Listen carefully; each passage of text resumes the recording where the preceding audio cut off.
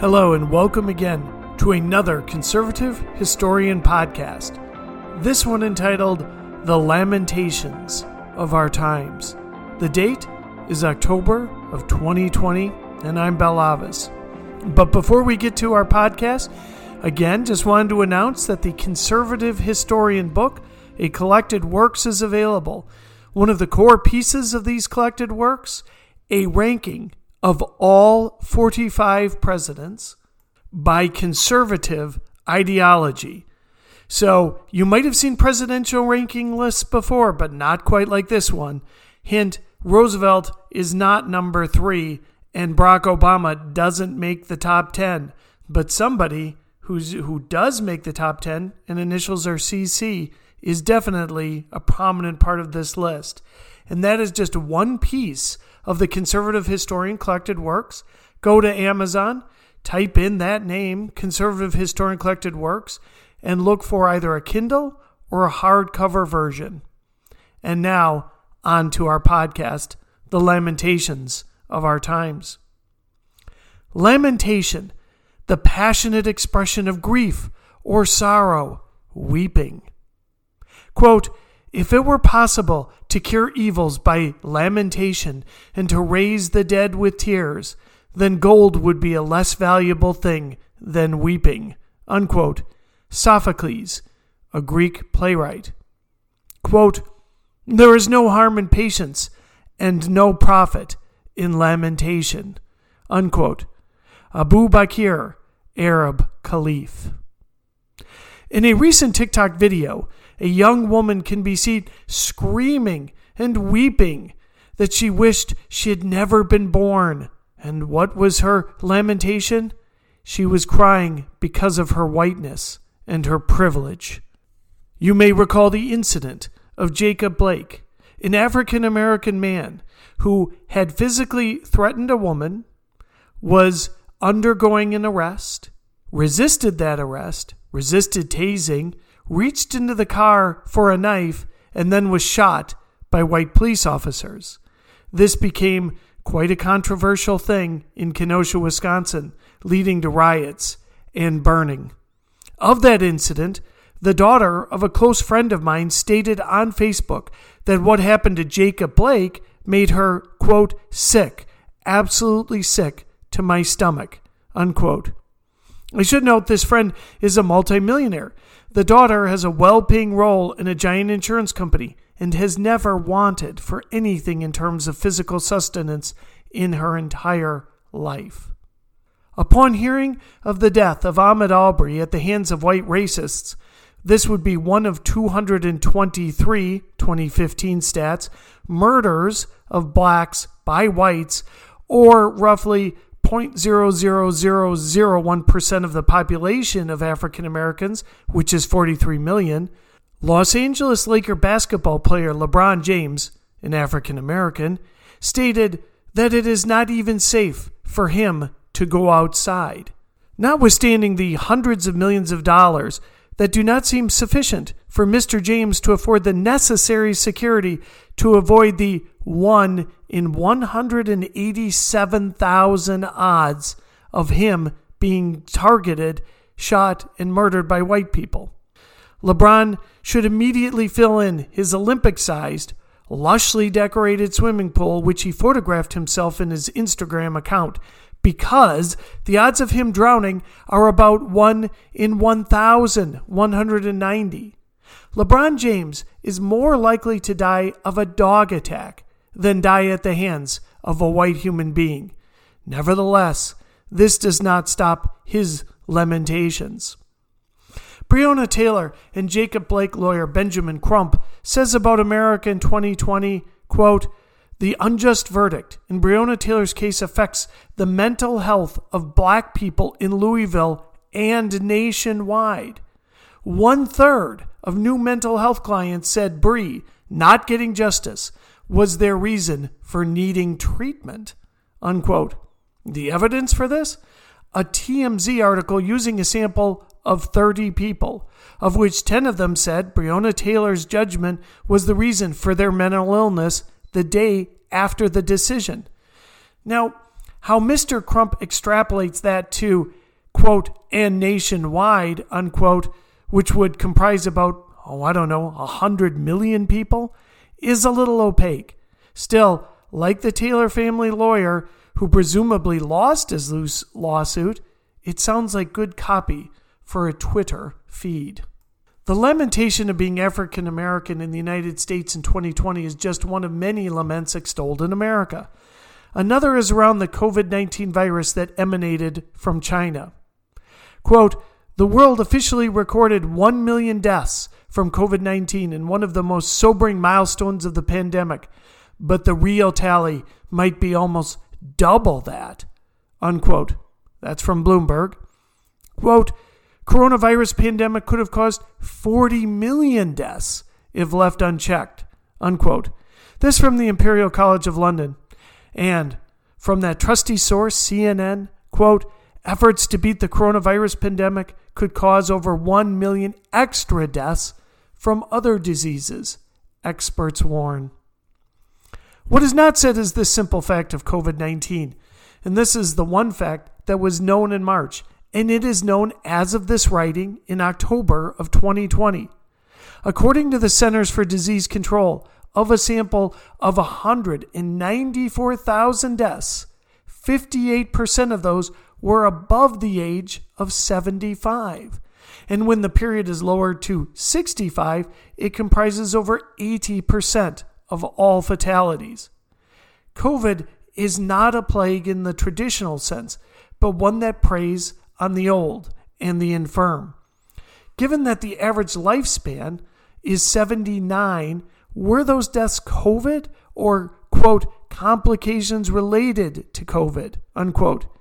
In one case, Annie Glenn, widow of astronaut John Glenn, was a COVID victim at 100 years of age. That is a COVID death, or was COVID the determinant of death by old age? Nevertheless, upon this data and a worldwide case count of 40 million, which comprises 1/2 of 1% of the total world population, governments decided to put the entire planet into economic recession. And the U.S. Congress and even the president authorized a $3 trillion rescue package upon a budget that was already $1 trillion over budget. Who pays for that $3 trillion? More than likely, not the old people who are affected by this disease, but the young people who will end up having to pay for all of this. Let's move now to the subject of hunger. Hunger is also a lament of our time. According to the nonprofit Ample Harvest, quote, although approximately 1 out of 6 Americans experiences food insecurity today, there is more than adequate amount of food available. Hunger in America can be solved, unquote. Just to be clear, even a nonprofit seeking donations and political relevance is not saying we are starving, just this food insecurity thing. We are not starving, not famine, food insecurity. Here is another article on food hunger. Quote, these facts do not end the debate. Food insecurity is defined as the disruption of food intake or eating patterns because of a lack of money and other resources. In 2014, 17.4 million U.S. households were food insecure at some time during the year, unquote. This was according to the Department of Health and Human Services, and this from a different U.S. executive department. Quote, the Agricultural Department announced this morning that 48 million Americans live in, quote, food insecure, quote, households, unquote. And as Senator Bernie Sanders noted in 2012 in his usual measured style, quote, nationwide hunger is at an all-time high, unquote. Given that the United States is a substantial net exporter of food, this is all pretty alarming stuff. Only it is not valid. James Bovard, writing for the Foundation of Economic Education, notes, quote, food insecurity is a statistic designed to mislead. USDA defines food insecurity as being uncertain of having or unable to acquire enough food to meet the needs of all their members because they had insufficient money or other resources for food, unquote. But as Bovard goes on to note, it is not entirely what the government is implying. Quote, USDA noted, for most food insecure households, the inadequacies were in the form of reduced quality and variety rather than insufficient quantity, unquote. The definition of food insecure includes anyone who frets about not being able to purchase food at any point. If someone states that they feared running out of food for a single day but didn't run out, this is an indicator of being food insecure for the entire year. Yes, a single day can translate into an entire year, regardless of whether they ever missed a single meal. If someone wants organic kale but can only afford conventional kale, that is another food insecure indicator. A Journal of the Academy of Nutrition and Dietetics study concluded that food insecure adults are far more likely to be obese than food secure adults, indicating that a shortage of food is not the real health problem. According to the American Medical Association journal, quote, 7 times as many low-income children are obese as are underweight.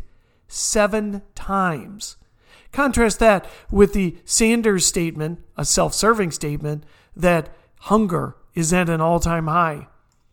Politicians, including the aforementioned Sanders, like to say this or that is unique in American history, the this or that always aligning to their political narratives, and for them to assume greater political control. But in the case of obesity in America, that is historically unique.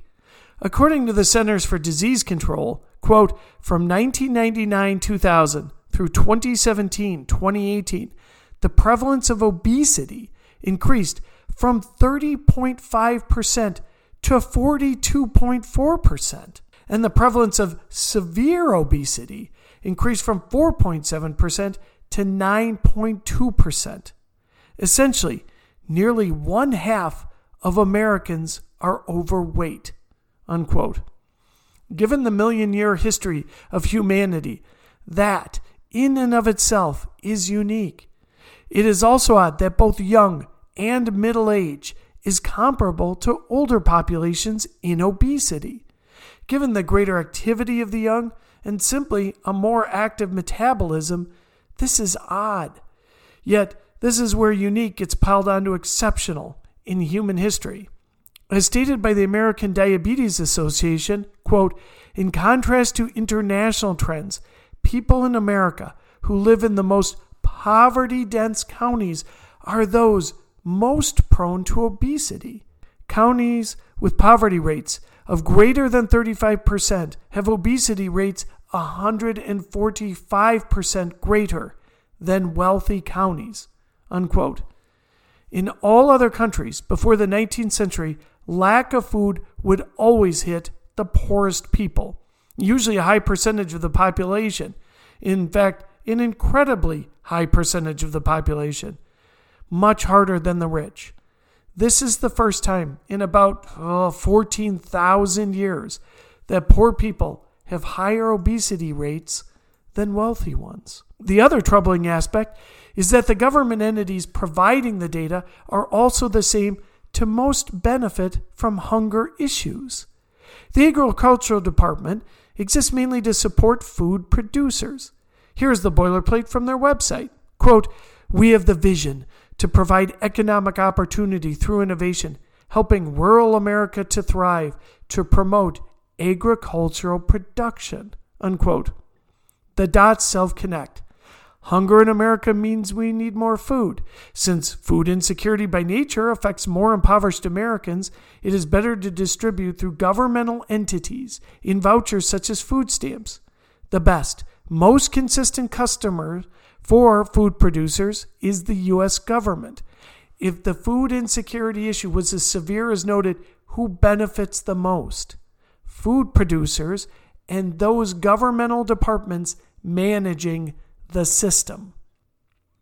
So now that we have learned how awful and terrible it is to live in the United States today, about all of the lamentations of our citizenry, a nation rife with racial animosity, continuous hunger, and enduring pestilence, it is time to compare the hellhole of America today with historical examples of these lamentations.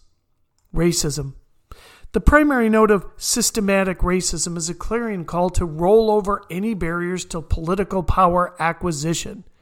Yet, our racism has not prevented African Americans from becoming millionaires, mayors, governors, leading actors, CEOs, senators, cabinet officials, scientists, and even President of the United States. Barack Obama's post-presidency saw him and his wife follow up his 2 terms in office by earning nearly $100 million in less than a 5-year period. Contrast this with the fate of groups within the medieval period provided by this author. Geraldine Heng, writing for History magazine, stated, quote, "Slavery in the medieval period was also configured by race. Caucasian slave women in Islamic Spain birthed sons and heirs for Arab rulers, including the famed caliphs of Cordoba. The ranks of slave dynasties of Turkic and Caucasian sultans and military elites in Mamluk Egypt were regularly resupplied by European, especially Italian slavers, and the Romani, or gypsies, in southeastern Europe became enslaved by religious houses and landing-owning elites who used Romani slaves as labor well into the modern era, making gypsy the name of a slave race." Unquote. The point is that racism has always been with humankind, and in a nation of 330 million, if 1/10 of 1/10 of 1/10 of 1/10 of Americans are racist, that is 33,000 people. That is not a tiny number, but for those who are yelling racist, it is not enough to say there is systematic racism within the United States. But that is simply not nearly enough to establish all of the changes that they desire. The type of systematic racism that was actually the official policy of caliphates in Spain or sultans in Egypt. Disease. The bubonic plague, or Black Death, which occurred in the 14th century, is relatively well known to Western minds. Less known is the Third Plague that happened in the late 19th century and emanated from China. Surprise there. Quote, culminating in 1907, where the death toll reached more than 1 million. Altogether, the Third Plague pandemic claimed around 12 million lives in India. Unquote. It also caused another 3 million deaths worldwide. That 12 million was when India's population was around 238 million, meaning that 5% of the population perished during the plague. In the United States, the case count, not the fatality count, the case count is 7 million, or a little over 2% of the total population of the United States. But again, there are lockdowns, multi-trillion-dollar packages, and political recriminations. Worldwide deaths are over 1 million, or 1/15 of the Third Plague. And this is also based on a population nearly 5 times as large as the time of the Third Plague. The 19th century Indians would have laughed at us. Hunger. As stated by author Carly Dodd, writing for History.com, quote, the deadliest famine in history took place in China between 1959 and 1961. This catastrophe has often been referred to as one of the greatest human-made disasters. Though regional droughts did play a part, the famine was caused by a combination of political and social factors by the People's Republic of China, led by Mao Zedong. These policies, namely the Great Leap Forward, which began in 1958, and the People's Communes, created a disastrous environment that cost tens of millions of lives. Unquote. This is a first-hand account from Yang Jixing, provided by The Guardian magazine. Quote, A survivor of the famine, in barely 9 months, more than 12,000 people, a third of the inhabitants, die in a single commune. A tenth of its households are wiped out. He saw 13 children beg officials for food and are dragged deep into the mountains, where they die from exposure and starvation. A teenage orphan kills and eats her 4-year-old brother. 44 of a village's 45 inhabitants die. The last remaining resident, a woman in her 60s, goes insane. Others are tortured, beaten, or buried alive for declaring realistic harvests, refusing to hand over what little food they have, stealing scraps, or simply angering officials." Unquote. And by the way, this famine resulted from the type of socialist nirvana that Bernie Sanders, Elizabeth Warren, and Alexandria Ocasio-Cortez would drag the United States into. There were famines in ancient Rome, famines in medieval China, a famine in Bengal in the 1770s that devastated whole swaths of India. Perpetuated by the practices of the British East India Company, a true exemplar of crony capitalism, nearly 10 million Indians died due to lack of food. Again, the poor Indians died, the wealthy British were the obese ones. And compare this to the lamentations of food insecurity in the United States. Is this to say we do not have severe problems in the United States? Of course not. There are hunger people. As I have stated before, there are going to be racists within a nation of 330 million. And yes, COVID-19 is a very serious thing, but we also have other problems. In the United States, we're virtually bankrupt economically. Our politics are increasingly devoid of serious address to the issues at hand. And as I stated before, there is racism, hunger, and disease within our borders. But these three are not the real issues of our time, but rather the real issues that ambitious people use to scare American citizens into providing support, resources, vote, and most importantly of all, political power. There is simply no better place to live in humankind's history than in the 21st century, capitalistic-based, limited government-managed America. Our real lamentation is that so few Americans truly understand what they have, and so many Americans seem willing to give all of that away. This is Bel Avis. Thank you for listening to this Conservative Historian podcast. Please visit our website at www.conservativehistorian.com for columns, for essays, book reviews, videos, and more podcasts. And as I stated earlier, please check out our book on Amazon, A Conservative Historian Collected Works. Once again, really appreciate you listening.